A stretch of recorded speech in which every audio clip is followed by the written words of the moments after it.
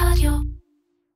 הפרק בשיתוף פוליט. פוליט, שכחו את כל מה שידעתם על מכוני מחקר. עם פוליט, בוט המחקר שלכם, הסקר אונליין תוך מספר דקות, ותוצאות האמת נראות בזמן אמת. פוליט, מערכת לסקרים בשימוש עצמי, מהיר, יעיל ובמחיר אטרקטיבי.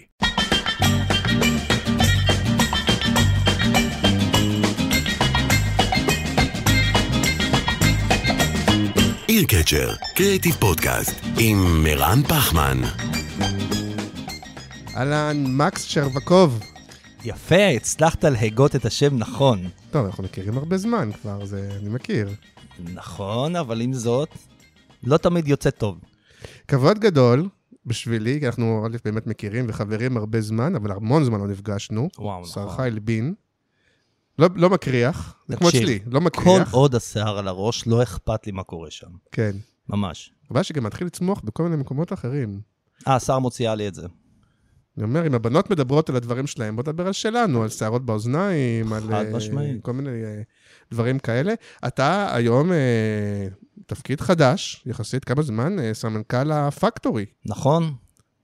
אני חושב שאני ספרתי כמעט חודשיים. תגיד במילה מה זה, זה שייך למכן, אבל לא כולם בדיוק מבינים מה זה הפקטורי, אז תסביר רגע מה זה. יחידת המקצוענות הדיגיטלית והחדשנות של קבוצת מכן. אוקיי, עכשיו תסביר במילים של בני אדם. מה אנחנו עושים שם בעצם? כן.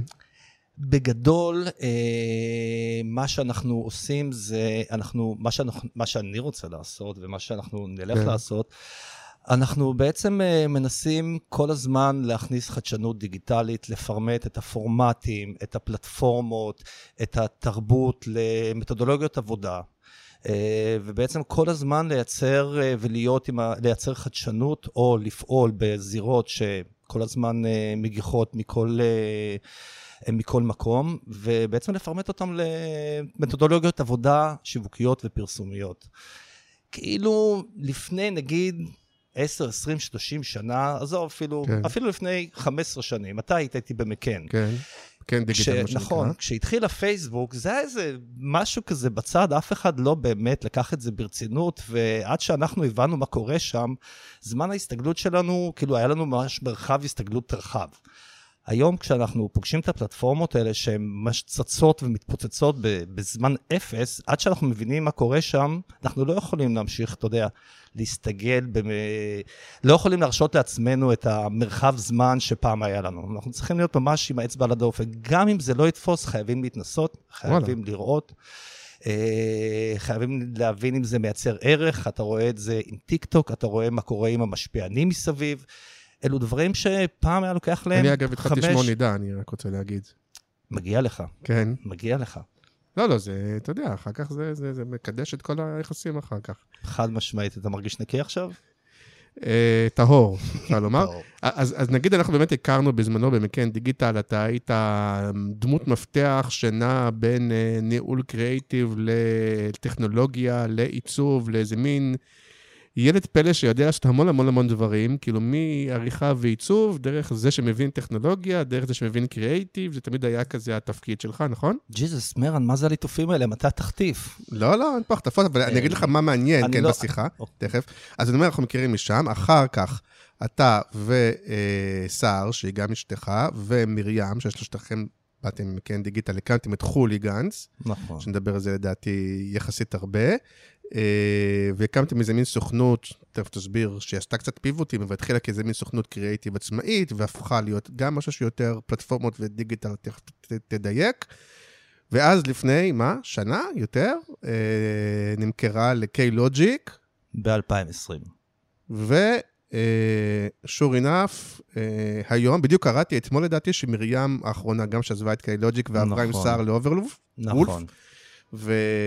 ואתה חזרת למכן. אז יש פה סיפור מאוד מאוד מעניין בעיניי לספר אותו, ואני בטוח שיש עוד אנשים שמתעניינים, נכון? גם בטח אולי שואלים מה וזה, מה קרה, מה פה, מה שם.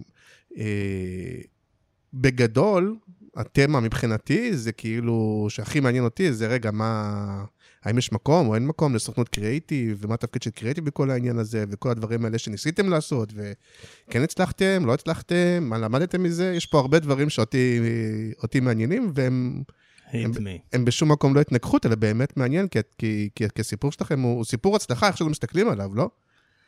אני חושב שהיום, אחרי הדרך שעשינו, וברטרוספקטיבה, לא הייתי עושה שום דבר אחרת, אני נמצא במקום הכי טוב שיכולתי לחלום עליו, אני לא חושב שהייתי מגיע אליו, אם הייתי עושה את הדרך המסורתית, ונשאר במקן, אני מרגיש ממש שחזרתי הביתה. אני חושב ששר ומרים נמצאות במקום הכי טוב שהם יכלו לחלום לעצמם. אם הייתי שואל את שר לפני מספר חודשים, תתנתקי רגע מהמציאות ודמייני את מקום העבודה האולטימטיבי, עולם תוכן בו את עוסק, את התפקיד שלך, הסביבה המקצועית שלך, הבוס שלך, איך שהמשרד נראה, אני חושב שהייתה מסרטטת לי בדיוק את מה שקרה לה ואת איפה שהיא נמצאת היום, אז כאילו והיא תספר את הסיפור שלה. מבחינתי זו הצלחה מטורפת. בפרק שנביא אותה, למרות שכבר התארחה באחד הפרקים, אני חושב הראשונים יחסית. בדרך כלל בשלב הזה... מה? לה אין שיער לבן, שתדע. לא, היא לא מזדקנת. אוקיי. וגם לא שאלתי, גם לא אמרתי כלום, חס ושלום. לא, רציתי להגיד שבשלב הזה בדרך כלל יש חסות לפני שמתחילים, אבל כרגע אנחנו בין חסויות, מה שנקרא. אז א' נגיד, למי שמקשיב או מקשיבה, ובטח למאזינים הקבועים, שבאמת התפנתה חסות, ויותר מזה, עכשיו יש איזשהו ארגון מחודש, ואפשר, מי שרוצה להגיע לקהל של מפרסמים ופרסומאים, ואנשי שיווק ותוכן ודיגיטל וכל הדברים האלה, א', אין היום כל כך דרכים להגיע אליהם, נכון? אנחנו כבר אין מדורי ברנז'ה, כבר אין כל מיני כאלה. אז גם הפודקאסט הזה, מי ששמע עד עכשיו נגיד החסויות של טארגט ספיריט יודע שזה אפקטיבי, יחד עם קבוצת קריאיטיב פרסט, ויחד עם הדור חדש בכלכליסט, שזה אנחנו הולכים לעשות שיתוף פעולה, ויחד עם מיטאפ שהולך להיות בקרוב, סדרת מיטאפים בבר של ברוקנר, יער לוי. כן, האמת היא שלהם בר מהמם. אז פעילות תוכן שכוללת גם פודקאסט וגם קבוצה וגם מיטאפ וגם כלכליסט, ומי שרוצה להגיע לקהל הזה, אז שידבר איתי, וזה שווה. מה עוד נקדם חוץ מזה? רוצה לדבר מילה על פסטיבל כאן, ואז אני אשחיל בעדינות את ההרצאות שלי? אתה עוקב או שזה... אני עוד לא הספקתי בחודשיים האלה, יש לי באמת עכשיו את האתגר המקצועי הכי מעניין לרגליי. דרישה ראשונה בחוזה היה שישלחו אותך לכאן, לא? חד משמעית לא. לא. חד משמעית לא. כי זה היום פחות מעניין מבחינתך? זה ממש לא פחות מעניין, זה באמת החגיגה הגדולה של הפרסום. היית פעם? בוודאי.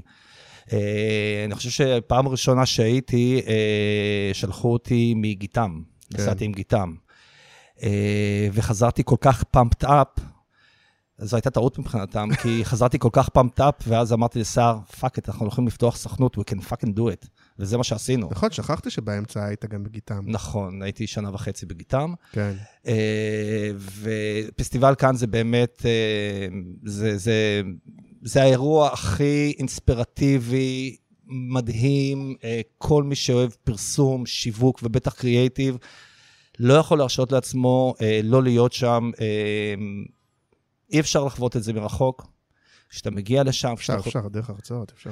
נכון. אלא אם כן... אבל זה באמת המקה של הפרסום, ואתה חייב להגיע פעם אחת לגעת באבן. אבל מה שמעניין, גם מי שעוקב הרבה שנים אחרי פסטיבל כאן, שגם הוא עצמו משתנה, ואם פסטיבל כאן פעם היה באמת מין עבודות קצת איזוטריות כאלה, של אנשי קריאיטיב מתוחכמים, עורכים לעצמם כפיים, אז בשנים האחרונות זה ממש לא ככה, זה לא רק מהלכי פרסום, רואים המון מהלכים שיווקיים, ואנחנו רואים הרבה חדשנות, ואנחנו רואים B2B, ואנחנו רואים דיגיטל טרנספורמיישן, והמון על אפקטיביות, וגם התחרות עצמה והפסטיבל עצמו, הוא כבר הרבה מעבר לקריאיטיב, מה שנקרא, ואני חושב שזה מאוד מאפיין גם את העולם שלנו, לא שהוא... התבגר גם, לא יודע, התבגרנו יחד איתו קצת, אבל... לגמרי, אני אגיד לך אפילו על זה עוד יותר. בשנים שלנו, פסטיבל כאן, הקריאייטיב היה נחלת הסרטים, הפילממייקינג, השיווקי. ואתה זוכר, היית איתי במקן דיגיטל, אנחנו היינו מאוד יצירתיים, לאו דווקא בפורמט המקודש הזה של הפילממייקינג. נכון. ידענו לפצח פלטפורמות, קהלים, לפעול בהם, לחבר כל מיני חוטים מוזרים ומשונים, כדי לייצר שינוי התנהגותי, כדי לייצר איזשהו שיח ממקום אחר שאף אחד לא צפה בו, לא צפה לו, ואני חושב שהיינו די חלוצים אז, ואני חושב, חלילה שאני לא... אני לא משייך לעצמי שום דבר, אבל כשהיום אני מסתכל על פסטיבל כאן, באמת על הקטגוריות שמנית, ועל המרחב היצירתי שהפסטיבל הזה יודע להכיל, זה מדהים בעיניי, כי היצירתיות היא חד משמעית, היא הערך הבסיסי לכל מקצוע בעולם, לא רק לפרסום. גם בתור רואה חשבון, אם אתה לא יצירתי מספיק, אתה פשוט רואה חשבון בינוני. ואתה יכול לקחת את זה לכל מקום. אז לכן, כשאני מסתכל על הדברים שם, שהם טכנולוגיים, שהם B2B, שהם מדיקל, זה באמת מדהים איך עם רעיונות יצירתיים אתה יכול באמת לשבור קירות ולפרוץ ולשנות. ולשנות את העולם גם, אנחנו רואים היום הרבה מאוד דברים שהם באמת לא כקלישאה, הם עושים טוב לקהילה, לחברה, לעולם. וגם מה שמעניין זה שאנחנו עדיין, בטח בישראל, חיים בעולם שהכל וידאו, וגם הדיגיטל נהיה וידאו, כן? סרטים שבמקרה בדיגיטל יכולים להיות גם בטלוויזיה. אבל תראה איך הפורמט השתנה. לא, אבל רציתי להגיד רק שבפסטיבל כאן אתה רואה, אפילו בקטגוריות הסרטים, רוב הסרטים הם לא באמת סרטים, כלומר, הם מהלכים, מה שנקרא, ובטח שהרבה מאוד דברים מאוד דיגיטליים וטכנולוגיים, ומצד שני באמת מחוברים לתובנות ולאג'נדות לפרסום כמו שפרסום צריך להיות. אני לא רוצה לשמוע יותר מדי ביקורתי כלפי הפרסום בארץ, אבל זה לא, אתה לא רואה שם פרזנטורים מדקלמים בריפים, כן? זה...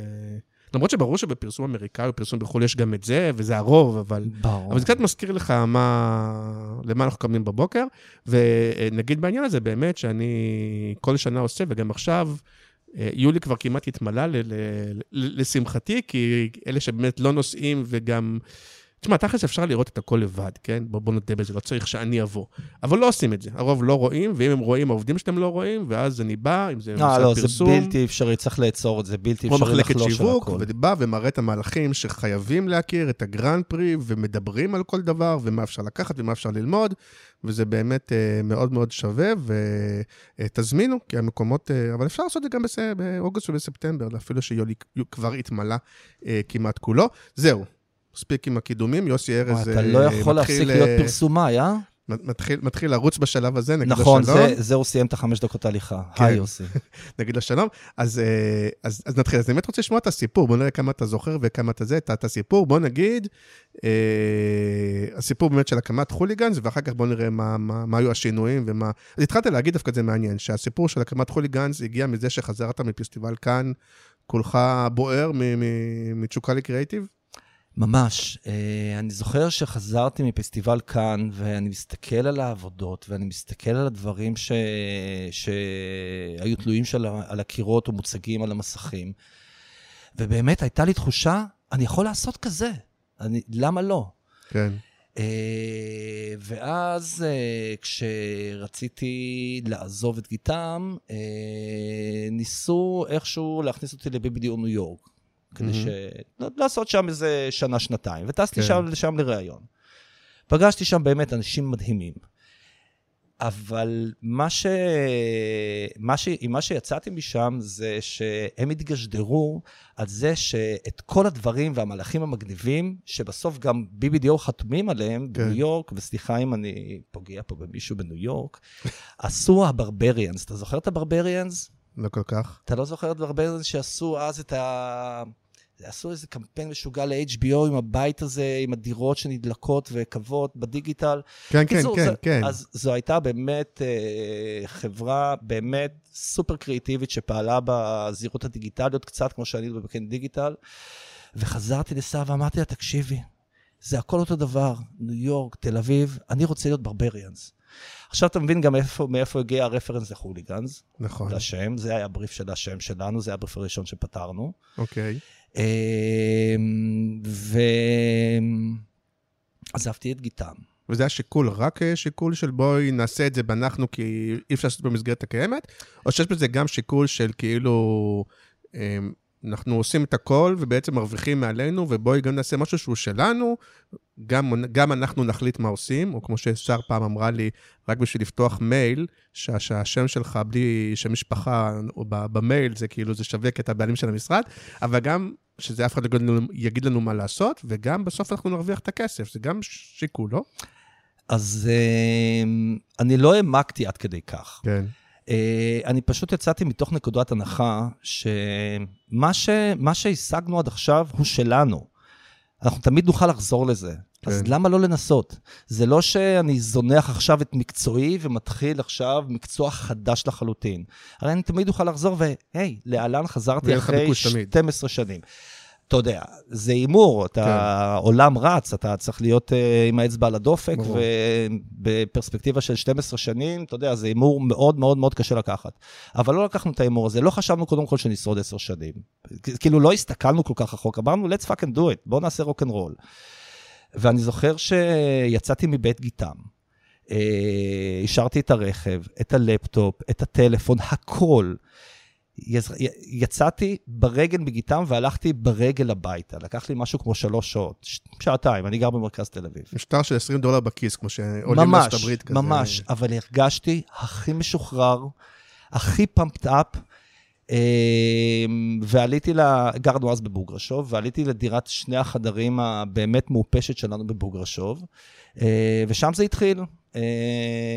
ישבנו שלושתנו ואמרנו, טוב, בואו נתחיל לעבוד. שמנו כמה לירות כל אחד בקופה הקטנה. קנינו מחשבים, הדלקנו את האור, והמשכנו לעשות מה שידענו לעשות. חלק מהלקוחות הכירו אותנו, עשינו פרויקטים דיגיטליים קטנים, ולאט לאט זה התחיל לצמוח. ואחרי מספר חודשים, סלקום שמאוד אהבתי לעבוד איתם, טיפלתי בהם במקן, אחר כך טיפלתי בהם בגיטם, ועשינו שם דברים מדהימים, גם בגיטם וגם במקן. במקן הייתה באמת תקופה משוגעת עם סלקום, באמת הקארט בלנץ' למה שאתם מוצאים, תתפרו עם קריאטיב, באמת היו שם, אתה זוכר את זה, מהלכים מאוד מעניינים וכיפים, והתדפקתי על הדלת של סלקום במשך חודשים, ושר יושבת במטבח שלנו, ואומרת לי, תגיד לי מה אתה מטומטם, למה שסלקום יגיעו לכאן, אנחנו יושבים בבוגרשוב, זה פאקינג סלקום. ואז הגיע הטלפון, הם נתקעו, והם היו צריכים שמישהו יתפור להם איזשהו קמפיין, ותפרנו את זה, ומשם זו הפכה להיות מערכת יחסים של 9 שנים.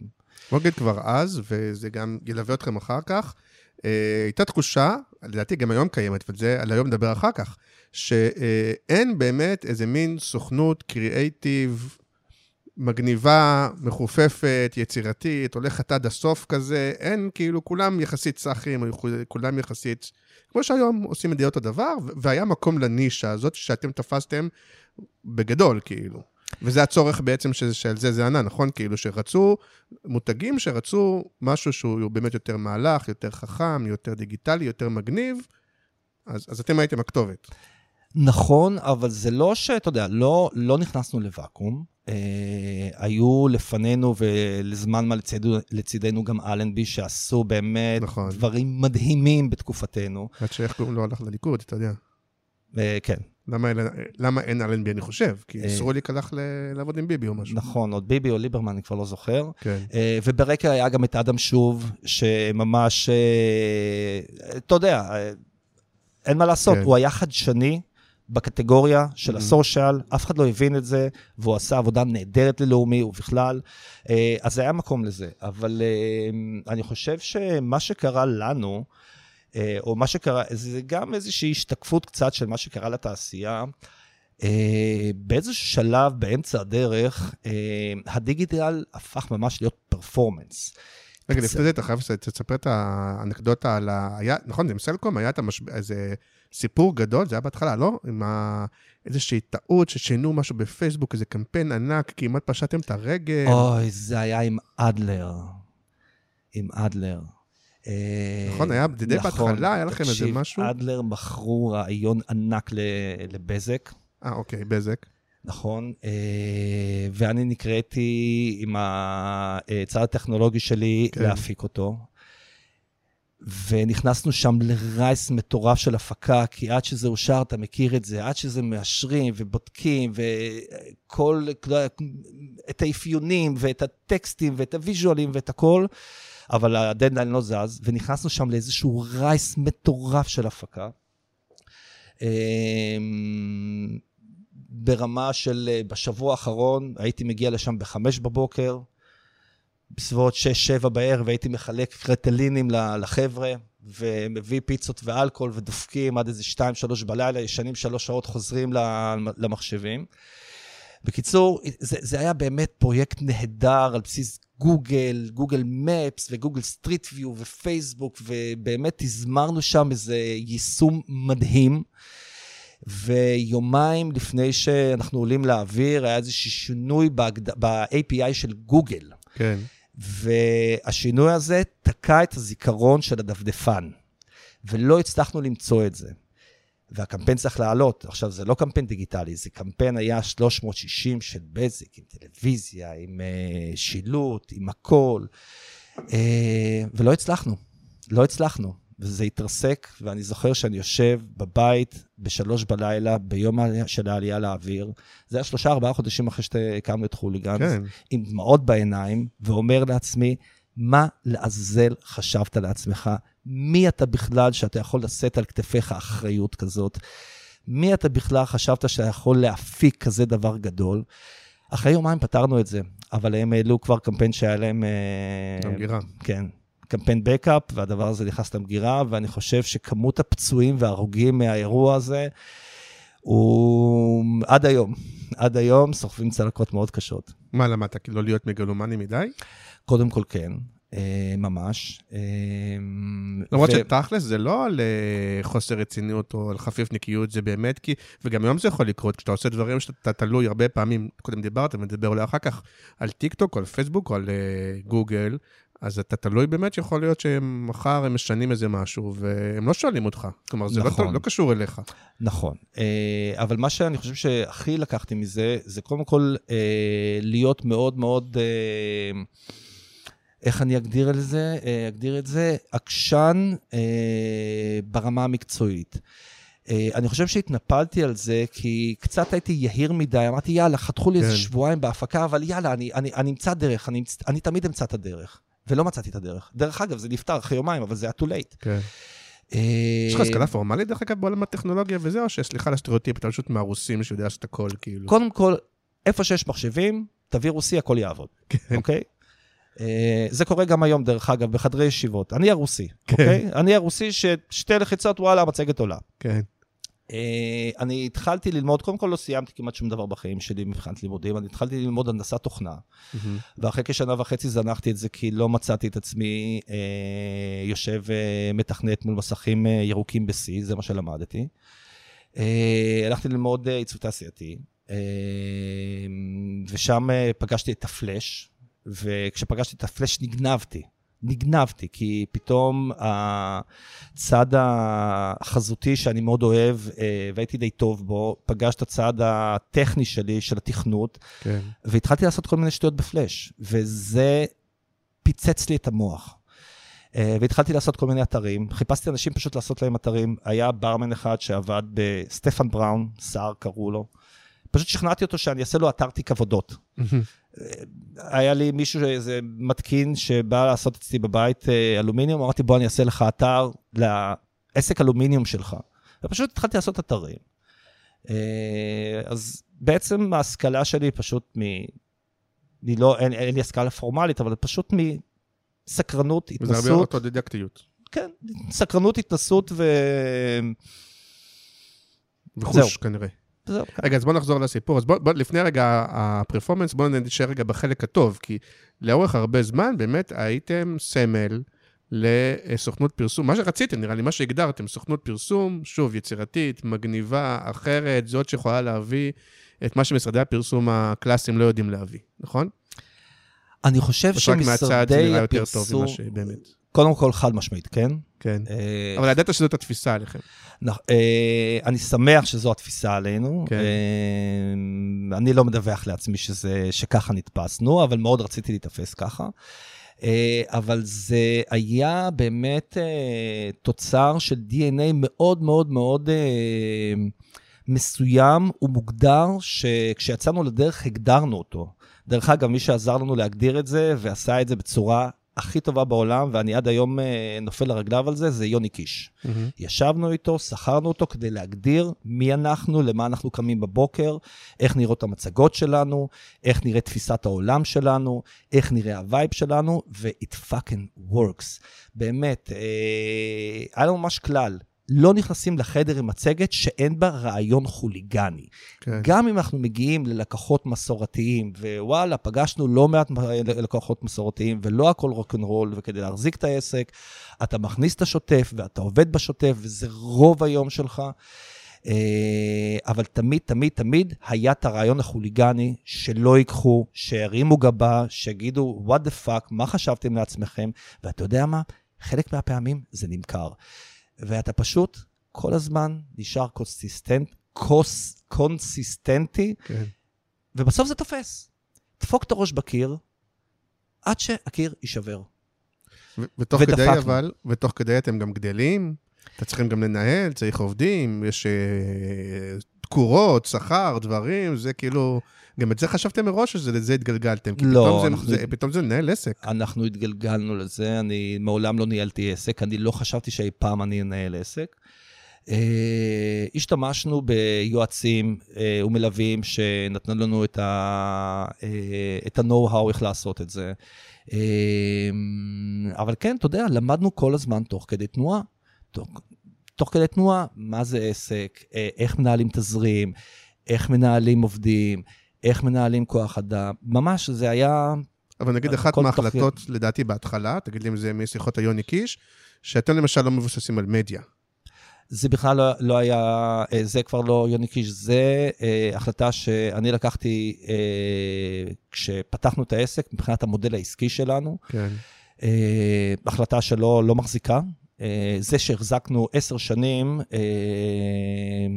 אני חושב שזה באמת ההצלחה הכי גדולה שלי בלהחזיק את העסק הזה 10 שנים, כאשר אני עושה פרסום ולא לוקח שקל מעמלות מדיה, זה מכן.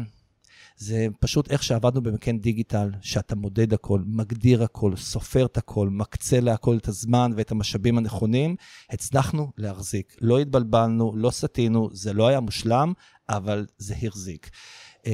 וזה היה קצת מודל דון קיחוטי, היום כשאני רואה את זה, כשאני מסתכל על זה לאחור, זה באמת לא יכול להחזיק. אין משמעות לקריאייטיב בלי כל המעטפת. הקריאייטיב הוא לא המטרה, הוא כלי אחד, כמו ניהול מדיה נכון, כמו ניהול לקוח נכון, כמו ניהול אסטרטגיה נכונים. אי אפשר לבודד את המשתנים. בסוף, כדי להצליח ובאמת לעשות שינוי משמעותי בעסקים שאתה מטפל בהם, אתה חייב אורקסטרציה של כל היחידות. כן, אבל ניסיתם להתגבר באיזשהו מקום, על משהו שמדברים עליו הרבה זמן, על זה שבעצם העמלות המדיה בעצם מממנות את הניהול לקוח ואת האסטרטגיה וחלק גדול מהקריאייטיב וכל זה, וניסיתם כן לבוא ולהגיד, רגע, בוא נפריד את זה ובוא ניקח כסף על המוח שלנו ועל העיצוב שלנו ועל הרעיונות שלנו, וניקח הרבה כסף אני מניח אפילו על זה, וזה לא קשור למדיה, זה לא, אנחנו לא ממומנים מעמלות המדיה. זה מודל שלדעתך קרס, או בכלל אין לו מקום, או שמה? קודם כל, אני חושב אני לא מכיר את הצד העסקי של עולם המדיה. מעולם לא התמחיתי בו, מעולם לא נגעתי בו, ולכן אין לי מושג. באמת, אין לי מושג. ולכן, דרך אגב, לא נכנסתי אליו, כי אני לא מכיר אותו. אני יודע לעשות מה שאני יודע לעשות, ובזה יש לי ביטחון. למרות שבוא תן לי להגיד לך, אני גם כמעט לא נוגע במדיה, במקומות שיש, אם יש לך מדיה ואתה הולך איתה ליוניברסל, או לאושן, או לא משנה למדיאקום, ונותן להם, רק מעביר, רק על זה אתה מקבל whatever, 15-20, ויש מקומות, היו זמנים גם 30%, ואז פתאום אתה אומר, בונה, אני מקבל פה המון כסף, שכשאני עושה אותו בעבודה, אתה יודע, פתאום, אתה יודע, 20% מ-200, 300, 500 אלף שקל, זה המון כסף, ואתה אומר, זה אפילו לא עובד בשבילו, אז זה נורא מפתה. אתה לא צריך להבין אפילו במדיה, אתה רק נותן את זה לחברת מדיה שאתה עובד איתה. נכון, אבל לא עשיתי את זה. כן. יכול להיות שזו הייתה טעות עסקית. יכול להיות שיכולתי להרוויח עוד יותר כסף. כי באמת שהדברים אין קשר, זה חלק מהעניין. לא אמור להיות באמת קשר, ומצד שני, סוכניות שלא עושות את זה, כאילו מאוד קשה להם לחיות. זה חלק מהבלגן, לא? אני לא יודע, באמת, אין לי תשובה טובה לזה. אני לא עשיתי את זה, כי עוד פעם, לא רציתי לעסוק במשהו שאני לא מבין בו. כן. ובדיעבד, עוד פעם, כשאתה שואל אותי, טוב שלא עשיתי את זה, כי אולי לא הייתי נמצא במקום שאני נמצא בו היום. אולי הייתי ממשיך לרוץ עם הסוכנות שהייתה ממשיכה לצמוח והייתה ממשיכה לגדול, מה שלא קרה בשנים האחרונות. אוקיי, וכן הצלחתם לשכנע לקוחות להשקיע יחסית הרבה כסף בהפקה, מה שנקרא ברעיון, בהפקה, בעיצוב, בתכנות, מה שהן לא רגילות, וזה כן דבר שאפשר לעשות, או שזה גם הלך ונשחק, וזה פה אולי מגיע לעולם הפרפורמנס. אני חושב שזה חוזר, אני אשמח לדבר על זה. כן. אני חושב שהמטוטלת נעה, ואני חושב שאנחנו בחוליגנס עברנו את הנקודה הזאת של המטוטלת שעברה לצד השני. אם כשהתחלנו את חוליגנס, באמת הקריאייטיב והקריאייטיב בדיגיטל, זה משהו שלקוחות מאוד רצו. הם חיפשו את זה אתה יודע, כתבלין לפרסום המסורתי שהם עשו אז בתקופתו. באיזשהו מקום המטוטלת נעה מקריאייטיב מגניב בדיגיטל לתוצאות, שעסקית זה נכון. אבל אני חושב ואני מרגיש שהיום הפרפורמנס קצת מתחיל להישחק. קצת זנחו את עבודת המותג, קצת זנחו את הקריאייטיב, וכמו שפעם הקריאייטיב נשחק, עכשיו המטוטלת חוזרת, ואני מעריך שאנחנו נמצא את עצמנו איפשהו באמצע. עבודת ברנד, קריאייטיב ופרפורמנס נכון, שיודע באמת לעבוד במקביל ובסינרגיה לעבודת האסטרטגיה, לעבודת המותג, לקריאייטיב, ולעבוד ביחד. ואני חושב שלשם אנחנו הולכים, וחד משמעית ערכו של הקריאייטיב הוא לא יסולה בפז. אבל אם נכניס עוד מילה לשיחה, שהייתה מאוד חזקה פעם, גם טיפה היום של אינגייג'מנט. כי כשאפרופו בימי מכן דיגיטל ורק חולגנס וכאלה, אז כשהתחיל הפייסבוק וכל הרשתות החברתיות, אז מאוד דיברנו חזק על אינגייג'מנט, ואנחנו פה כבר לא מסר חד צדדי, אלא מפעילים את הגולשים וזה. ועם הזמן יכול להיות שיסתבר שבסוף כדי לייצר אינגייג'מנט זה באמת הרבה מאוד כסף והפקה וכו', ובסוף מספר אנשים שבאמת משתתפים בזה, או ה-ROI של זה האמיתי, הוא לא שווה את ההשקעה הזאת. תראה, אינגייג'מנט זה אחד הכלים מתוך אין סוף כלים שיש לנו בארגז הכלים. בחוליגנס, כשהיינו צריכים לעשות אינגייג'מנט, או כשהיינו עושים מהלך אינגייג'מנט, הייתה לנו נוסחה מאוד פשוטה וברורה. אם האינסנטיב קטן מהאינגייג'מנט, זה לא יעבוד אף פעם. זאת אומרת, כמה שפחות אני אדרוש ממך... אינסנטיב לגולש או לחברה? לא, לצרכן. לצרכן, כאילו מה הוא מקבל מזה? מה הוא מקבל מזה? אם עכשיו אני אומר לו, לך, תצלם, תפיק, תעשה, תמלא לי טופס, תעלה לקלאוד או whatever, כדי לקבל איזה כפית או שקית סוכר כפרס, אחי, אף אחד לא ייגע בזה. אבל אם אני מבקש ממנו משהו קטן, תמורת משהו מאוד מבדר, משהו מאוד מעניין, או משהו שנותן לו ממש ערך, כן. אוקיי? ערך אמיתי, זה תמיד יעבוד. אז גם כשיוצאים להרפתקת אינגייג'מנט, צריך לחשוב על זה. למה שמישהו יעשה את זה? מה יצא לו מזה? ולהתחיל משם. כלומר, יש מקומות, אתה יודע, בסוף אפשר לשכנע, א', אני יודע אם זה בארצות הברית, אז יש זנב הרבה יותר ארוך, שאתה יכול להגיד לאנשים, תעשו לי פרסומת לדוריטוס, והפרס הגדול זה שתופיע בסופרבול. זאת אומרת, טוב, יש מספיק אנשים שמשוגעים לדבר, כי הפרס הוא בסוף שיש פרסומת שלך בסופרבול, ואתה אומר, זה בערך צריך להיות החלוקה, כלומר, שבסוף הפרס, אם אתה דורש ממני הרבה, בסוף מה שיוצא לי בזה צריך להיות יוג' כאילו. נכון, זה בדיוק הנוסחה, אתה יודע, מי שיש לו קצת, ואני מעריך, אתה יודע, ארצות הברית יש שם הרבה יותר אנשים שיש להם דרייב לפרסום, כי יש שם, אתה יודע, הרבה יותר אנשים.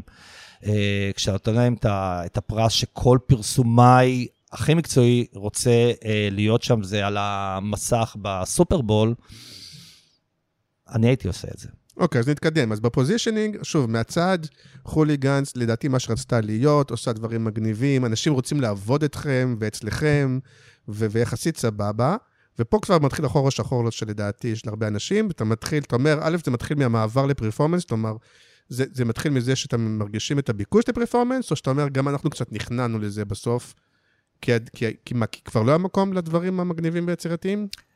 אז ככה, אני חושב שאנחנו לא נכנענו. ומה שמאוד אהבתי בחוליגנס, שממש כל שנה אנחנו שינינו את הצירים המקצועיים שלנו, וכל הזמן התקיילנו. בתקופה שהתוכן היה המלך, חברנו לידיעות אחרונות, והקמנו ביחד איתם את בלייזר אונליין, שזה היה פרויקט מדהים, במשך שנה לקחנו את המגזין, פרמטנו את כל הפורמטים הטקסטואליים שלו לפורמטים דיגיטליים. ניתחנו את Funny or Die, ניתחנו את Reddit, ניתחנו את 9gag, איך מגישים פורמטים כדי שיעבדו בדיגיטל, כי כן. לזרוק 3,000 מילה עכשיו לעמוד HTML, זה לא ילך. והקמנו את זה, וזה היה מדהים, וזה עבד. אחרי שנה, שנתיים, עשינו עוד סליחה, זזתי מהמיקרופון. אחרי שנתיים עשינו עוד איזושהי מתודולוגיה של פרודקט איזה מרקטינג טול. והראשונה שקנתה את זה, זו הייתה חגית קמיני באפליקציה טקו 99, שאת התקציב פרסום שלה הצענו להשקיע במוצר, ולא בקמפיין דיגיטלי מסורתי. וזה הייתה אחת ההצלחות. היה שילוט מגניב, אני זוכר. נכון, אבל האפליקציה שהשקיעה בכסף, כן. שפעילה עד היום, ואני חושב שהאפליקציית המוזיקה הדומיננטית בישראל, ואני חייב לתת קרדיט לחגית קמין, כי היא באמת המנהלת הבולדוזרית הכי טובה שראיתי. לא האמנתי שזה הולך לקרות, כשהצגנו את זה, ואמרה לי, אתה יודע מה, בוא נלך על זה. ולראיה, המוצר הזה, או השקעה שהיא שמה על המוצר הזה, משרת אותה ככלי פרסומי עד היום. כבר לא שם, צריך להגיד. נכון, אבל היא השאירה שם את המורשת הכי טובה. זה כלי שהיום נותן להם אין סוף דאטה למשתמשים שלהם, ולראיה, זה העלה בשנה הראשונה, ובמקרה הזה אני יודע לבודד את המשתנה, כי זו הפעילות הפרסומית שנעשתה לאקו 99, כמות ההאזנות לאקו 99 על הסקאלה, עלו ב-45%. זה נתון שהוא פשוט פסיכי. וזה היה נורא כיף לעשות את זה. לפני שספוטיפיי הגיע לארץ. נכון. ואז כשבסביבות 2016 ו-2017, העולם התחיל לזוז לפרפורמנס, התחלנו לחפש את השותף. רגע, תשאר אותי עוד דקה, באמת אני זוכר שבאיזשהו שלב עברתם מלעשות קמפיינים מגניבים וכאלה, ואמרתם, אנחנו עושים מוצרים דיגיטליים יותר. כן, זו הייתה תקופה. זה מוצרים. נכון, זו התקופה שיצרנו לעצמנו איזושהי מתודולוגיה של פרודקט איזה מרקטינג טול. אם בהתחלה היינו קצת בעולם של תוך, הקריאטיב, כאילו הגנבות הקריאטיביות תמיד היו, כמו שאמרתי לך, במצגת היה תמיד את הרעיון החוליגני. אבל פחות עשה לי קמפיין, ובוא נייצר איזשהו פתרון שהוא פתרון מוצרי. נכון. גם אל תשכח, אנחנו פעלנו עם הרבה מאוד לקוחות שלצידם משרדי פרסום מאוד משמעותיים ומאוד חזקים, ומאוד טובים במה שהם עושים. אני לא הייתי טוב במה שהם עושים, הייתי טוב במה שאני עושה, ולכן רגע, הרגשתם קצת שאתם דורכים להם על הרגליים? אני לא חושב שדרכנו להם על הרגליים, כי ממש, תראה, הדברים שאנחנו יצרנו, רוב הדברים המעניינים שאנחנו יצרנו, אם זה הנייקי, הינשופים והציפורים, אם זה אקו 99, אם זה בלייזר, או מתחם... היום בבוקר הייתי בפגישה, אני לא אגיד אצל מי, אצל לקוח שאמר, תקשיב, זה שהיה את חוליגנס, והיו לי עוד שני משרדים, חוליגנס הכריחו, לא רק שהם הביאו רעיונות נהדרים, הם הכריחו בעצם את המשרדים האחרים להתאמץ יותר, כי הם ידעו שהבריף נכנס גם לחוליגנס. מגניב. אז אתה יודע מה התכוון? זה כאילו בסוף זה כן... אז מגניב שהתגמנו. כן, ובסוף זה ברור שיש פה איזה מין מכרזון שיקורה, יש פה איזה מין עניין, אתה יודע, לאיפה ילך, עזוב את הכסף, הפרויקט, התהילה, כל הדבר הזה. אז קודם כל אני שמח לשמוע שזו הייתה המציאות. אבל אני לא חושב שדרכנו להם על הרגליים, כי את הדברים שאנחנו עשינו משרדי הפרסום, לא היה מעניין אותם לעשות. ממש לא עניין אותם לעשות. וסתם, אם באקו 99 לצידו נראה משרד פרסום, אני מבחינתי, הקריאייטיב והאסטרטגיה שבאמצעותה הצלחנו להזניק את אקו 99, זה מה שהגניב אותנו. אם היה משרד פרסום לצידנו שעושה את השידור או הטלוויזיה או את האופליין או את הקמפיין הפרסומי המסורתי בדיגיטל, וואלה, בכיף. זה לא בשביל זה קמנו בבוקר. אבל לא שאלת את עצמך למה לא מעניין אותם, ותכף זה מתחבר גם למקן, כי מצד אחד למקן היה את מקן דיגיטל, שאין ספק שגם בתקופה ההיא זה היה באמת הילד הרע, הבועט, המגניב, הכל, ומתישהו הם ויתרו על זה, כי פעם יכול להיות שזה לא היה משתלם עסקית, כאילו? תראה, אז אני אחזיר אותך לשיחת המודל העסקי. כן. אני חושב שבמודל העסקי... איך אתם אנשים מבוגרים שדברים על מודלים עסקיים וזה, פעם היינו מדברים רק על קריאייטיב ומגניבות. לא, זה טוב, אנחנו התבגרנו, כן. נכון, התבגרנו, למדנו, ואני חושב ש... התפקחנו. נכון, התפקחנו, אבל אני חושב שגם נשארנו מאוד מאוד מאוד ילדים, אני גם מכיר אותך, הרי בסוף, אתה יודע, אני יודע שמה שהבטן שלך יהיה קריאייטיב, אבל אני חושב שלמדנו להכניס למשוואה הזאת סליחה, זה הטלפון שלי מצפצף.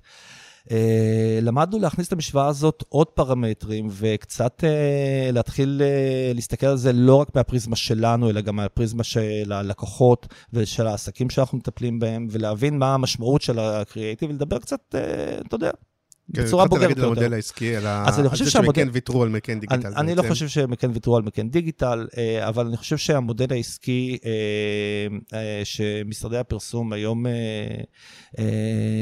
מנהלים, זה כאילו, אני לא יודע אפילו איך, אני אדבר על חוליגנס, כי אני מכיר את המודל העסקי שלי. המודל העסקי שלי היה על קריאייטיב, אסטרטגיה והפקה. זה מה שמכרתי, אוקיי? זה היה עיקר המודל שלי. ולכן זה גם אפשר לי לעשות את הדברים שאני עושה, ולא לנסות למכור את המדיה. וגם מאוד אהבתי את זה, כי זה גם השאיר אותנו מאוד חדים, כי ידעתי שכל פעם שאני נכנס לחדר, אני נמדד על הקמפיין הבא שלי, וכל פעם ישאלו אותי, האם מקס שווה את הכסף שלו, ואם מרים שווה את הכסף שלה, ואם שר שווה את הכסף שאנחנו שמים אצלם, וזה מה שהשאיר אותנו מאוד חדים. לרגע לא היה לנו איזשהו הסכם ארוך טווח, וכמו שאתה אמרת, אני נותן לאיזה חברת מדיה, וזה נורא קל, לא היה לנו כזה. פשוט עבדנו מהבוקר עד הערב כדי לייצר ערך, ואני חושב שזה גם מה שהחזיק אותנו on the edge כל הזמן. כן, אבל כאילו יש משהו יותר קל ויותר בטוח, בזה שאתה יודע שאתה הולך לייצר מודעה או סרט או לא יודע מה, אתה יודע שההפקה תעלה כמה מאות אלפים, ואתה יודע שבסוף יש לך מדיה ככה וככה, ואתה יודע מה הרווח, וכשאתה עושה מהפרויקטים המטורפים שעשיתם, א', אני לא יודע איך מתמחרים את זה מראש, איך אתה יודע מראש כמה זה יעלה, כי לאורך הדרך, אתה לא יודע כמה בסוף אנשים ובעיות וזמן, איך יודעים לתמחר את זה. ידענו. ובסוף אתה צריך להוסיף לזה גם באמת את המקום, והתקציבאים, והדברים וזה בטח יוצא משהו כאילו אסטרונומי, וכאילו, בסוף זה הרבה יותר עבודה, אולי פחות כסף, אז אולי יותר נוח באמת פשוט לעשות מוצרים יותר רגילים, לקחת הרבה כסף על מדיה, ואולי זאת הסיבה שככה הרוב מתנהלים גם. יכול להיות, אבל שוב אני אומר, אני לא יודע, אני לא מכיר את העולם הזה, אני לא מכיר אותו.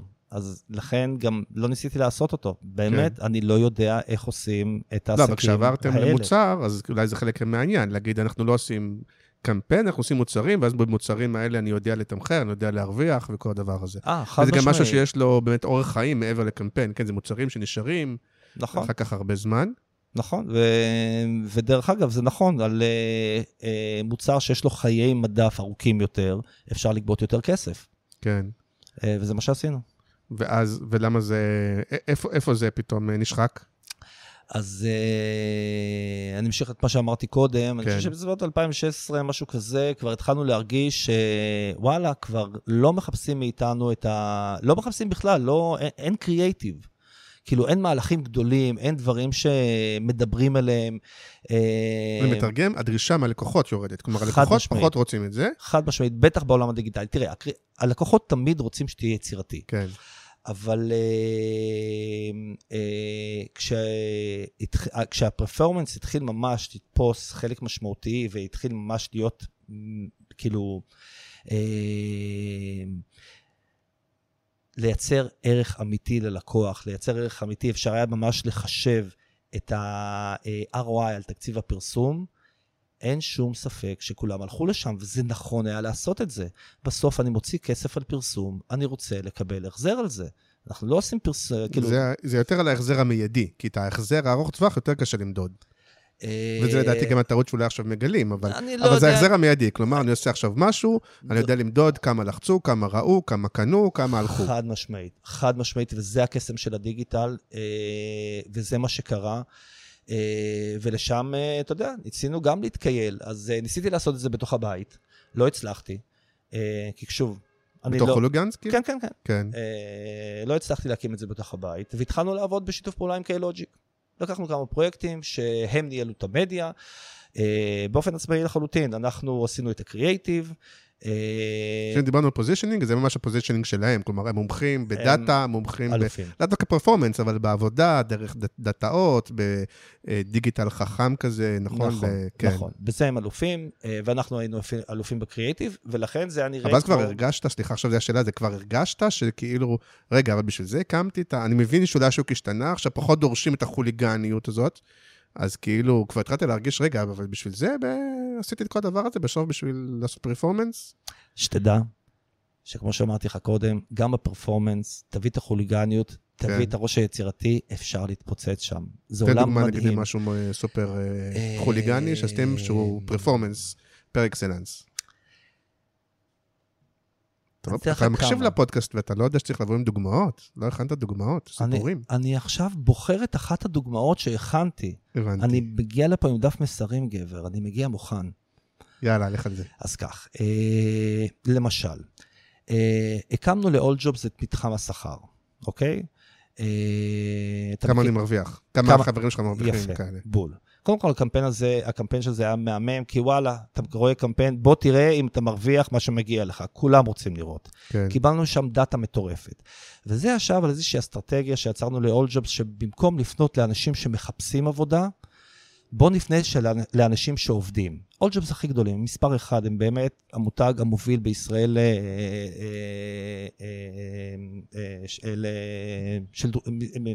גם היום אתה חושב? חד משמעית. יותר מפייסבוק לצורך העניין? אין לי מושג. כמותג עצמאי לחיפוש עבודה, All Jobs מספר אחת.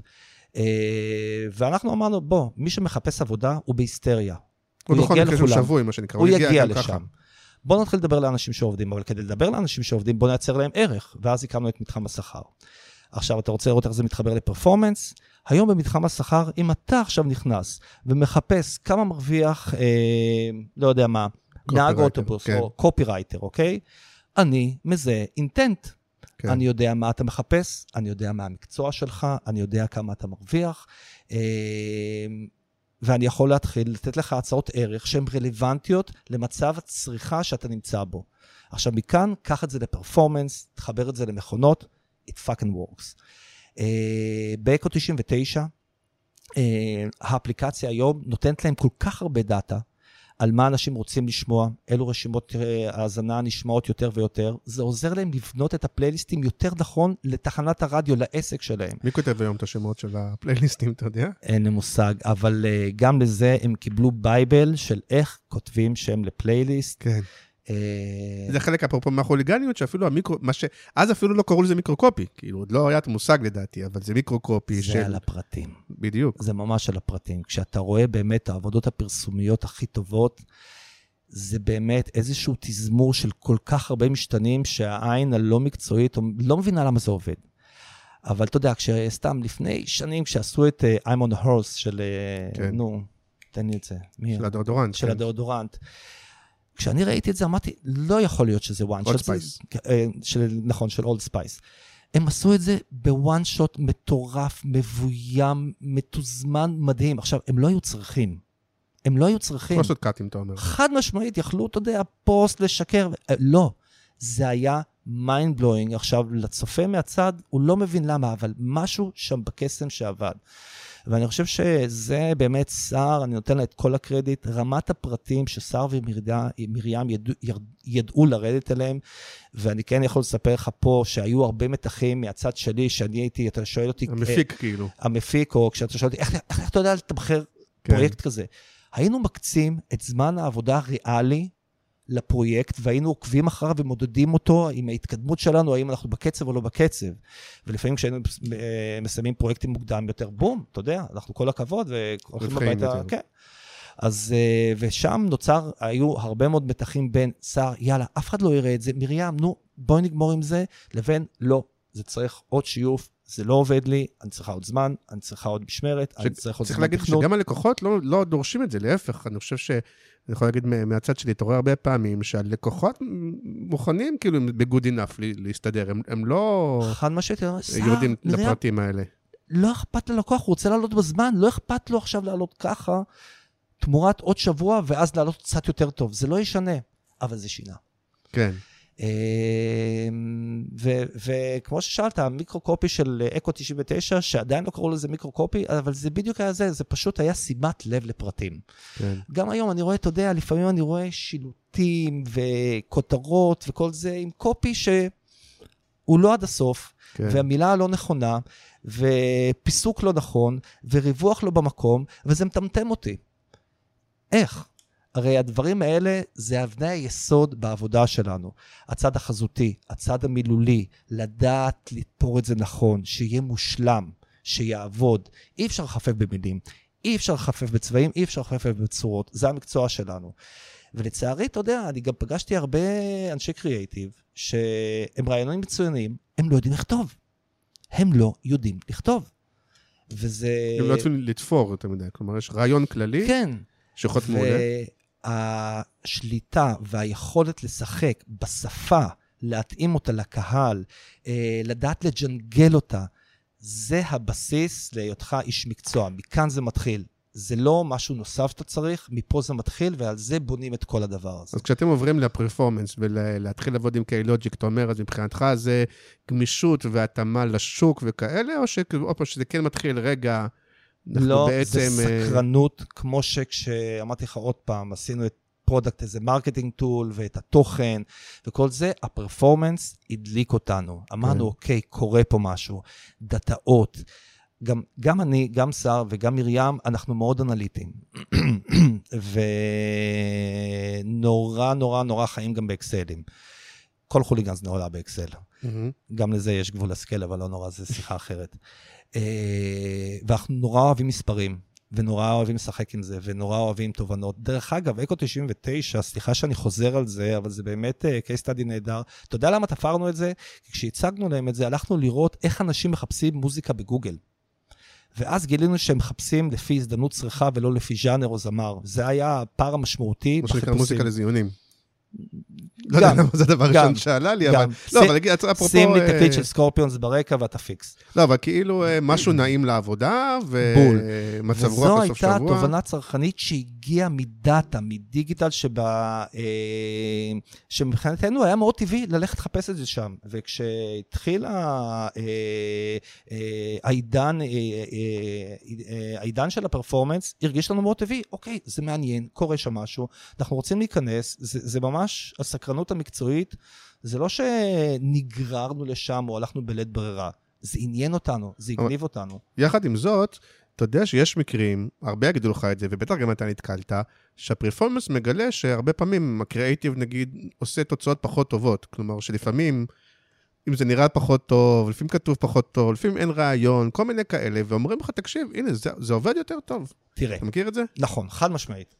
ואני אתן לך אפילו דוגמה... כל התחכומים שלך, קופרייטרים שלכם, הכל נחמד, יפה. בסוף, הכי ברדי, הכי עובד.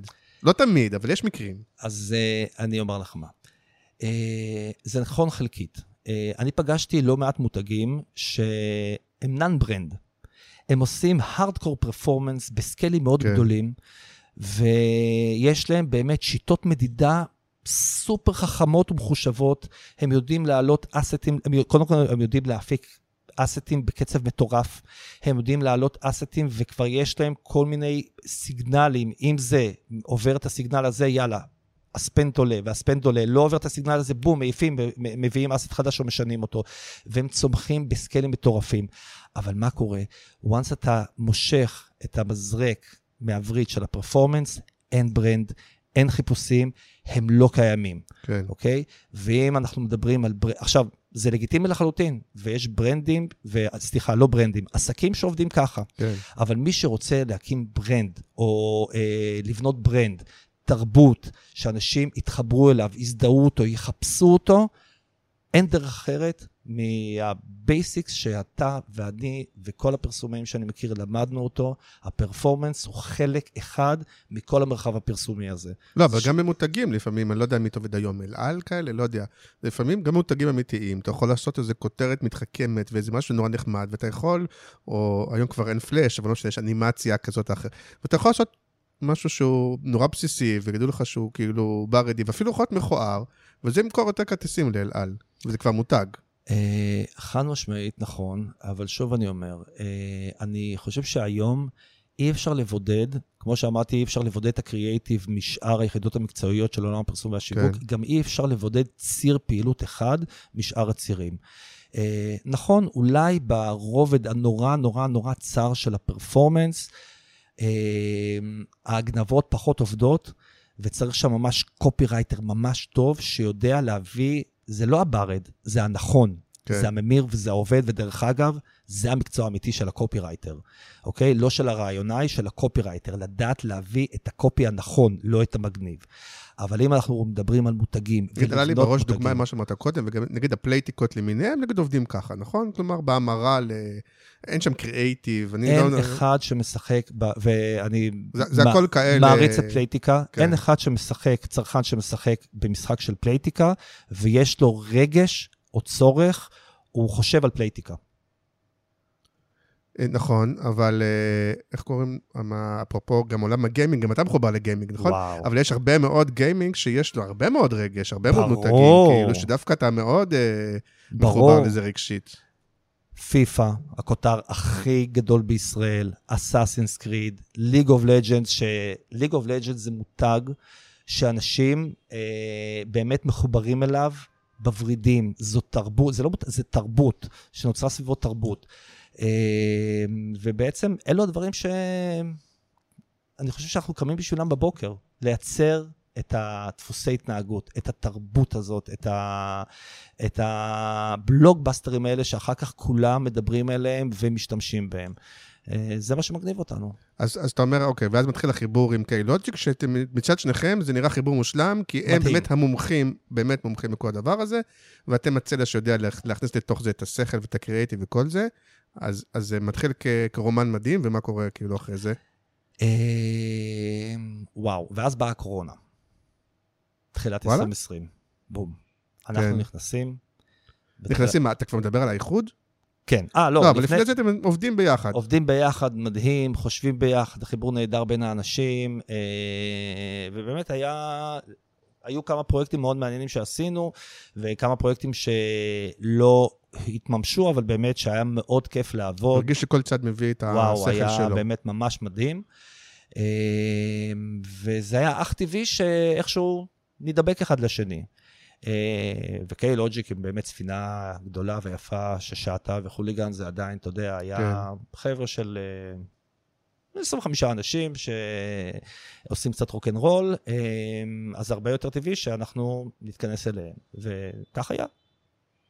אוקיי, וגם, עוד פעם, סליחה שאני חוזר לנושא, שגם כאילו במודל הכלכלי זה פתאום נראה שזה יכול להיות יותר טוב לכולם, כאילו שהדבר הזה ביחד, או... כי שוב, כי גם בפרפורמנס יש מותגים ששמים המון המון כסף על פרפורמנס, כלומר, המותגים שלא, נגיד לצורך העניין, פחות עושים טלוויזיה וכאלה, ושמים סכומים אדירים של מדיה בפרפורמנס, ואז באיזשהו מקום אני מניח שכן, ביחד הזה, כן נהנים כבר גם קצת מהמדיה איכשהו. אני לא יודע, עוד פעם. לא שלה, גם כלכלית זה אמור... אני עוד פעם לא חוזר לשיחת המדיה, כי אני לא מבין בה. לא, אני אומר, אבל בחיבור הזה הוא גם רווחי אמור להיות. חד משמעי, תראה, לא יצאנו לדרך כדי לדלג שלובי ידיים אל עבר השקיעה. רצינו לעשות עסק שהוא יותר טוב, יותר נכון, יותר רלוונטי לתקופה, מהצד שלי, ואני חושב של השותפות שלי, נורא עניינה אותנו ההתפתחות המקצועית, והזירה החדשה שאנחנו נכנסים אליה, והחיבור החדש הזה שממנו אנחנו יכולים, אתה יודע, מאחד ועוד אחד להוציא 5. אלו היו המוטיבטורים. עסק יותר טוב, יותר רלוונטי, התפתחות מקצועית, וחיבור לאנשים שנורא אהבנו. אוקיי, אבל עוד פעם, מהצד זה נראה, לא יודע כמה, רגע, זאת אומרת, היה קורונה, כי מהצד זה נראה שהתחברו, ודי מהר בעצם המייסדים הלכו, אז זאת אומרת, זה נראה מהצד, אבל תספר רגע מה היה הסיפור באמת. אני חושב סיפור. בסוף, אני חושב שהיה לנו פער ב-DNA. קיילוג'יק היא באמת חברת פרפורמנס נהדרת, עם אנשים חכמים, שאוהבים את מה שהם עושים. אנחנו פרסומאים. קיי לא משרד פרסום. היא לא רוצה להיות משרד פרסום, היא לא רוצה לשחק במגרש של משרדי הפרסום. ובסופו של דבר, המקצוע שלי ושל השותפות שלי לא יתקיים שם. הם אלופים במה שהם עושים. אבל היה חסר לי מאוד את מה שאני אוהב. אבל זה כמו הסיפור הזה שלפעמים, ניקח את זה מעולם הדייטים של הגרושים, אבל שאתה אומר לפעמים, כאילו כשיוצאים ביחד הכל מגניב, ופתאום כשמתחתנים אתה פתאום מגלה שזה לא עובד, אז זה כאילו, אתה אומר, הרומן לפני דווקא כן הניב, ודווקא בחתונה פתאום גיליתם שזה משהו לא מתחבר? כן, כשעברנו לישון ביחד, אז פתאום, וואלה, הפלוצים שלי והפלוצים שלהם לא נעמו אחד לשני כל כך. כשלפני זה לא היה. אז זה באמת, אתה יודע, נתת דוגמה מצוין, זה קשור לכימיה, DNA וחזון ומטרה משותפת. ויכול מאוד להיות ששני אנשים שהם טוטלי דיסנט ואינטליגנטים וחמודים והכל בסדר, יוצאים לדייט, וזה פשוט לא עובד. אבל המשמעות של זה בסוף שהתפרקה חוליגנס. כאילו ויתרתם על החלום באיזשהו מקום. אני חושב שעוד פעם, חוליגנס הייתה כלי ולא מטרה. נכון, כשפתחנו זה היה הבייבי שלנו ועפנו על זה, אבל וואלה, אחי, בפרספקטיבה של זמן, אתה עובר דברים, משהו שהיום חשוב לך, בעוד 3 שנים לא יהיה חשוב לך. אני אומר לך את האמת, היום אני עובר ליד המשרדים של חוליגנס, ברוטשילד ובאונטיפיורי, שהיו לנו משרדים מהממים, וכשהייתי שם, באמת עפתי על המשרדים האלה, ובאמת לא האמנתי שאני יושב בחללים האלה. אין לי שום רגש כלפי זה. זה באמת היה עוד איזשהו... לא, אני לא חושב שלבניין, אלא באמת לפרויקט חיים, לחזון שלכם, למה שרציתם להקים. שוב, מהצד זה נראה שהוא לאט לאט נשחק, הפך להיות מוצר, הפך להיות פרפורמנס, הפך להיות כלום. נכון. המשכנו הלאה. באמת, אני חושב שחוליגנס שירתה אותנו נאמנה, מאוד אהבנו אותה, מאוד אהבנו לעבוד שם, יש לי משם זיכרונות שנחרטו לי לנצח, לכולנו. אבל מה שמעניין זה שאם אנחנו באמת עכשיו מגיעים קצת להיום, אז שוב, גם היום אני מרגיש, שאין חוליגנס כזה, כלומר, אין היום מין, ואני כן חושב שיש איזשהו ביקוש בשוק, אבל אין היום איזו סוכנות, שהיא מה שאמרנו, מאוד קריאטיבית, מאוד מגניבה, עושה דברים שאתה אומר, בוא, אני לא מאמין שהם עשו את זה. יש. מי? תפרגן. הפקטורי. אוקיי, תכף נגיד. אבל למרות שזה לא, אבל גם זה לא משרד פרסום. או שאתה מתכוון שהפקטורי בסוף תהיה מכאן דיגיטל של פעם? לא, מכאן דיגיטל של פעם זה לא תהיה, אבל זה חובן להיות כאילו... ערן ניר יצר שם משהו מדהים. אני לא חשבתי שזה יהיה כזה. מרן, אתה מסתבך עם המיקרופון של עצמך. הזרוע פה יוצאת לי, כן. ערן ניר בנה שם משהו מדהים. כן. פגשתי שם אנשים שהם פרסומאים בלב ובדם, דיגיטליים, אבל מבינים את כל המרחב הפרסומי, מהאופליין, האונליין, הפרפורמנס, הקריאייטיב, הפלטפורמות, ואני שם pumped up, כי אני יודע שאפשר לעשות את זה עוד פעם. אבל זה עונה, תכף נדבר הרבה על הפקטורי, תדאג, אבל זה עונה לצורך הזה, כמה זמן יש לנו, וואו. כמה שרוצים. זה עונה על הדבר הזה, ששוב אני אומר, אתה עורך את זה אחר כך? מי שמחפש, לא. אתה לא עורך כלום, מי שמחפש היום, כן לעשות מהלך יותר דיגיטלי, יותר מגניב, יותר מחופף, יותר חכם, יותר זה, היום כאילו עושים, אתה יודע, משרדי הפרסום הזה שעושים דברים נחמדים, קצת משפיענים, קצת זה, סושיאל, אבל כאילו אין היום את האופם, אין L&B ואין חוליגנס וכאלה. פה ושם יש יציאות, דווקא לדעתי שיוצרים עצמאים קצת, או כל מיני כאלה. ופה השאלה, שאם מישהו היום אומר, אני רוצה להיות החוליגנס הבא, יש לזה מקום משוב שאולי אין לזה הצדקה, אין לזה הצדקה כלכלית, אין לזה הצדקת, אתה יודע, אולי בגלל זה אין, כאילו. תגדיר מה אתה אומר, רוצים להיות חוליגנס הבא.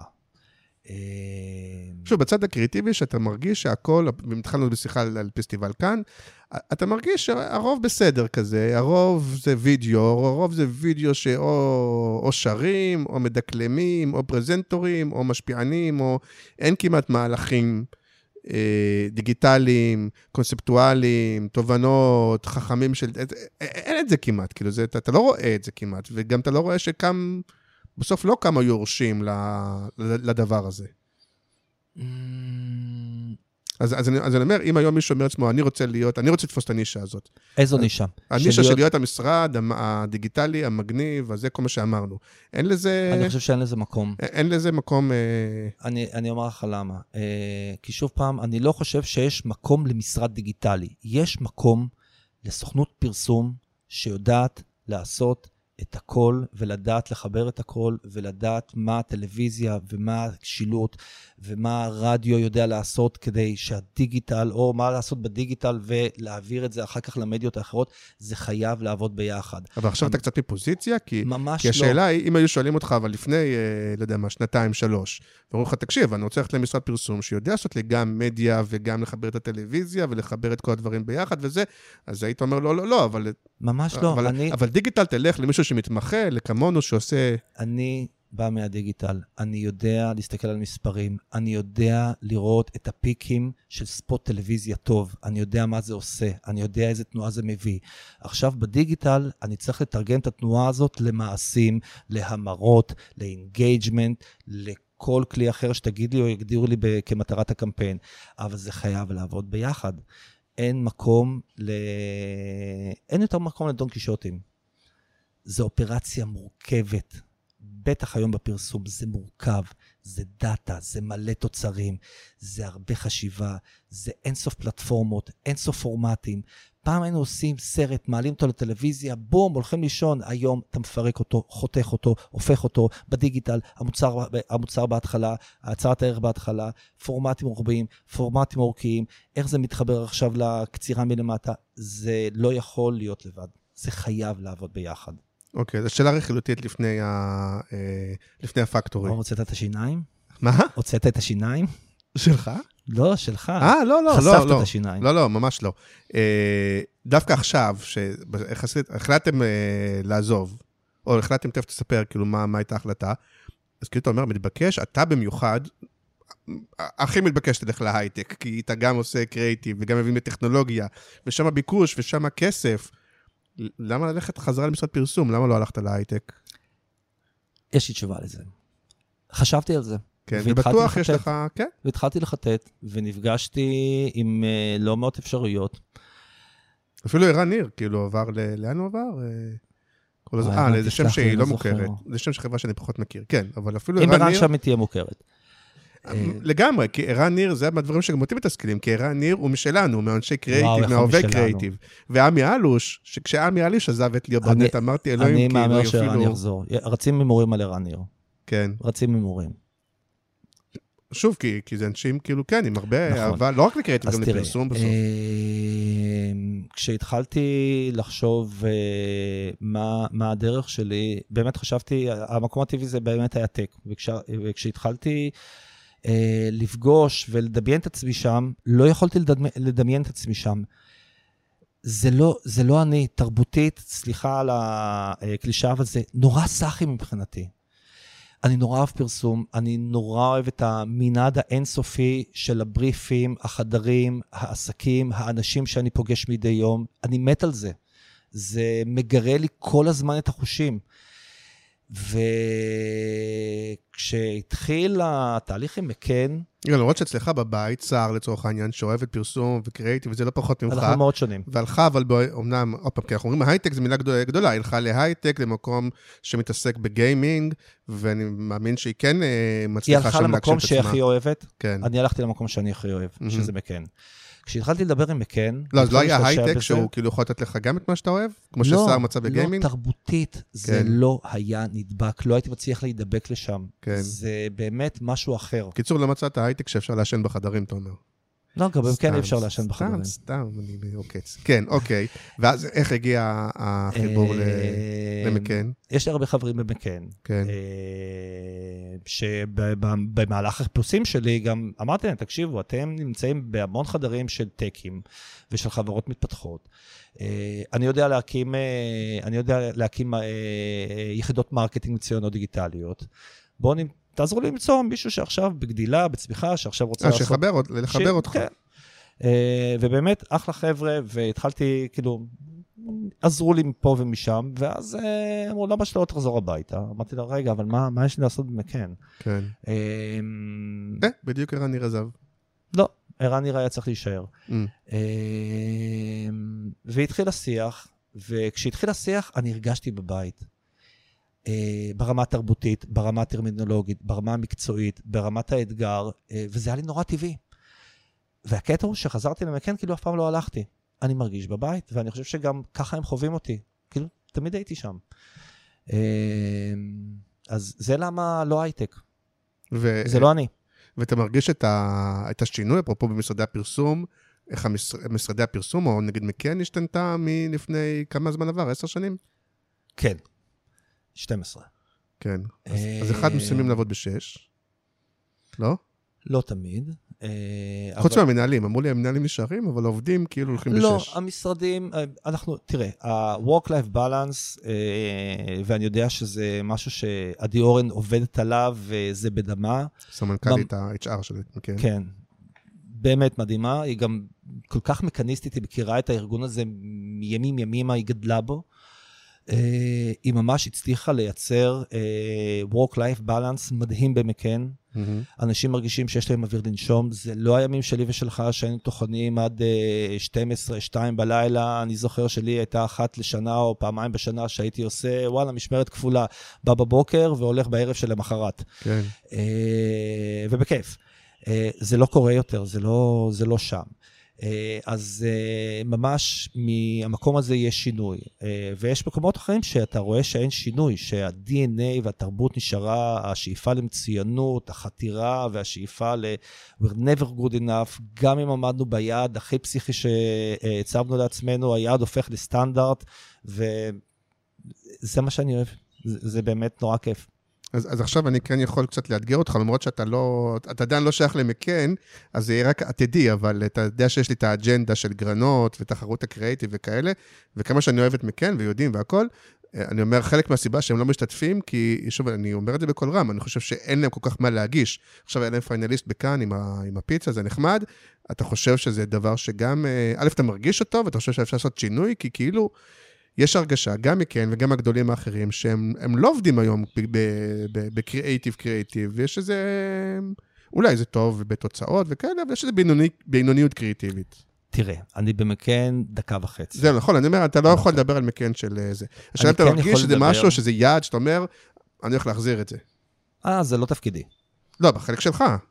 אתה אומר, לפחות בפקטורי. בחלק שלי, אני לקחתי על כתפיי להביא את החדשנות ואת המקצוענות הדיגיטלית לקצה, באמצעות קריאייטיב, באמצעות חיבור למדיה, באמצעות חיבור לניהול לקוח, באמצעות חיבור לפלנינג, באמצעות חשיבה, באמצעות חיבור של מהלכים הוליסטיים מלמעלה עד למטה.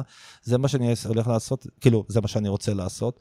אני כן יכול להגיד לך שבמכן אני פוגש, חלק מהאנשים אני עוד מכיר ימימה, ואני פוגש אנשים חדשים.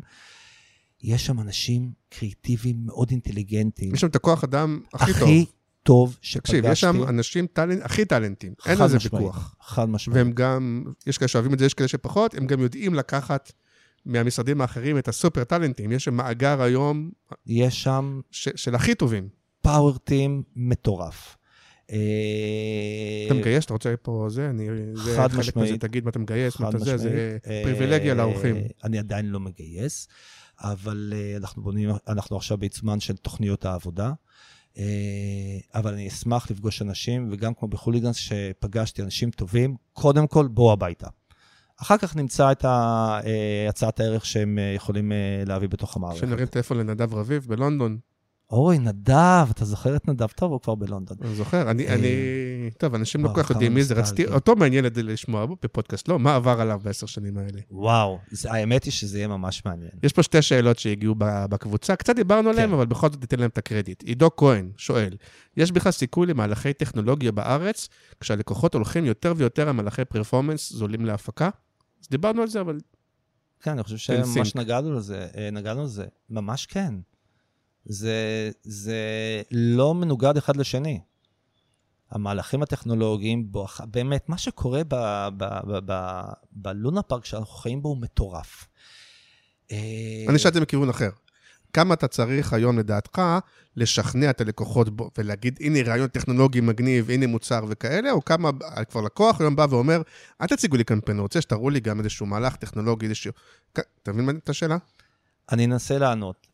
אני חושב שלא פגשתי לקוח אחד שהצגתי לו רעיון שיש מאחוריו שכל, ואני ידעתי גם לנמק למה זה יכול לעבוד, לא על מגניב בבטן. כן. למה זה יכול לעבוד ולמה זה יכול להיות טוב ומה יצא לו מזה, ולנהל את הסיכונים של ההשקעה אל מול הסיכון שזה יעבוד או לא יעבוד. שוב, הוא ביקש ממך או כי זו יוזמה שלך שאתה מנסה למכור לו? לא, אבל איך אפשר לבוא אחרת? את זה. איך אפשר לבוא אחרת? ברגיל, או קמפניאלי, אני רוצה עכשיו קמפיין, ואז מציגים whatever, טלוויזיה, רדיו, שילוט, דיגיטל, משפיענים, כל הדברים האלה. או היום יותר, סליחה רגע זה, או היום שכן יש יותר מודעות, לבוא ולהגיד, אני לא רוצה קמפניאלי, אני רוצה משהו שנתי, אני רוצה איזשהו מהלך always on, אז נגיד את זה מבקשים, אבל פחות באים ואומרים, אני רוצה מוצר טכנולוגי, כל מה שאתה מדבר עליו, לא? אף אחד לא מבקש ממך מוצר טכנולוגי. כן. ממני אף פעם לא ביקשו. אז מבקשים פתרון לבעיה. פתרון לבעיה עסקית או לאתגר שיווקי, ואז אתה יודע, מסט הכלים, אתה בוחר את מה שהכי נכון. אוקיי, יניב רבי שואל, האם יש לדעתך אתגרים אחרים שמאפיינים אתכם בעשייה הקריאטיבית של המשרד שלכם, לעומת משרדי הפרסום השונים שפועלים בענף? א', אני לא כך יודע לאיזה שלכם הוא התכוון, אז אתה יכול לבחור, ומבחינתי לדבר על הפקטורי. אני לא כל כך הבנתי את השאלה. האם יש אתגרים שמאפיינים אתכם בעשייה הקריאטיבית של הפקטורי, לעומת משרדי הפרסום השונים האחרים?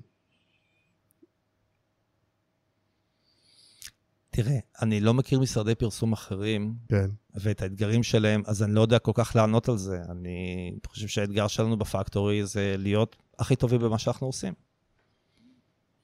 כן, לא, אבל אני גם חושב ששוב, זה עניין של ארגז כלים. יכול להיות שאתם באים למשרדים אחרים, גם יש סוג של פקטור, אתה חושב, או שאתם מביאים עוד ארגז כלים, שאולי במשרדים אחרים לא קיים, או שהוא מוטמע איכשהו, או נגיד הדס ממינט, שראיינתי לפני כמה זה, אז היא גם קצת, כאילו נכון, הם גם מתעסקים במוצרים טכנולוגיים יותר, נגיד.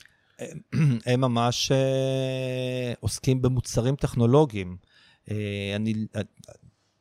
אני לא יודע כל כך איך לענות על השאלה הזאת, כי אני לא מכיר את הפעילות שלהם. אני קודם כל מאוד מעריך את הדס, וגם יצא לי לעבוד איתה עם מינט עוד בכובע של קיי, והם הקימו באמת נכסים דיגיטליים מהממים במקצוענות רבה, אבל אני לא יודע מה הבריפים שהם מקבלים.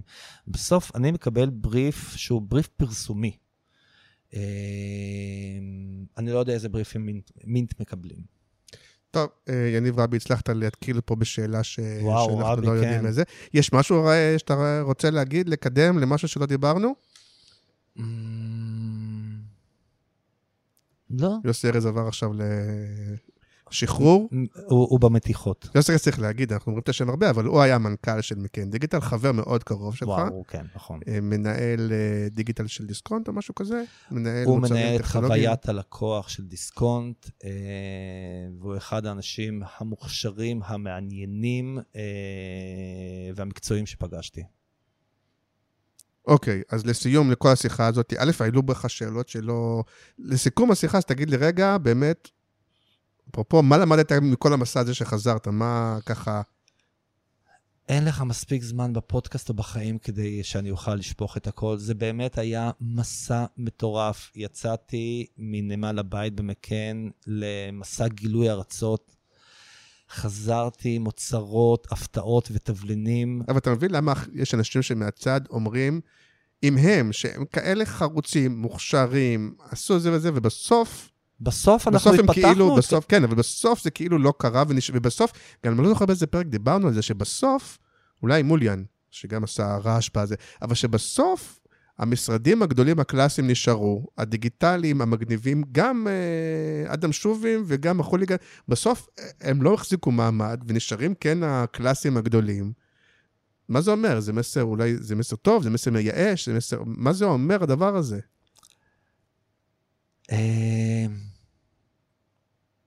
לא הכנתי את התשובה לזה. לא, נכון, לא, אני מערער בזה, אז אני אגיד לך שאני מערער בזה, גם אומר את זה בגילוי, כי אני בעצמי בעבודה שאני עושה, ובאמת אני עובד עם לקוחות, ואני משתדל, כמו שאתה אומר, אתה משתדל לעשות את הקריאטיביות של מירן, עם האסטרטגיה, והזה עושה גם הרבה דברים שהם בינוניים, כמו כולנו, ואתה שואל את עצמך כל הזמן, רגע, אבל יש לזה ביקוש, אין לזה ביקוש, אולי עדיף לעשות... את מה שאתה יודע, את מה שאתה רואה שכולם עושים, אולי עדיף כך, יש את השאלה הזאת, האם יש את הדבר הזה ביקוש בסופו של דבר, או שעדיין זה איזו נאיביות כזאת של, לא יודע מה, באמת שאנשי קריאיטיב נאיביים ש... אני חושב קודם כל, כמו שאמרתי קודם, אני חושב כשאני מדווח לעצמי, אני לא חושב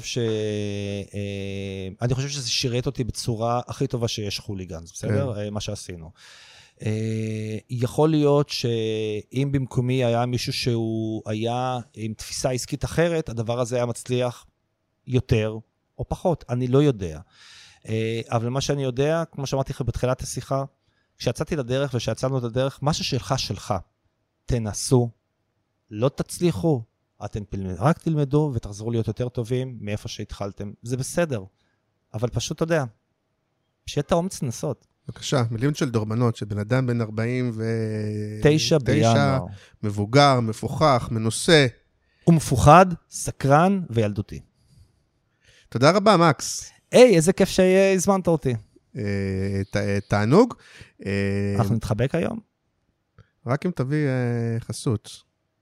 אני רק כסף מעניין אותי, אני אעזוב, אני לא קריאיטיב, לא כלום. כסף, רק כסף. איפה הלב הקריאיטיבי שדיברת עליו? עזוב, כלום, כסף. בסוף נפלת כמו כולם. תאמין לי. יאללה, ביי. תודה, ביי ביי.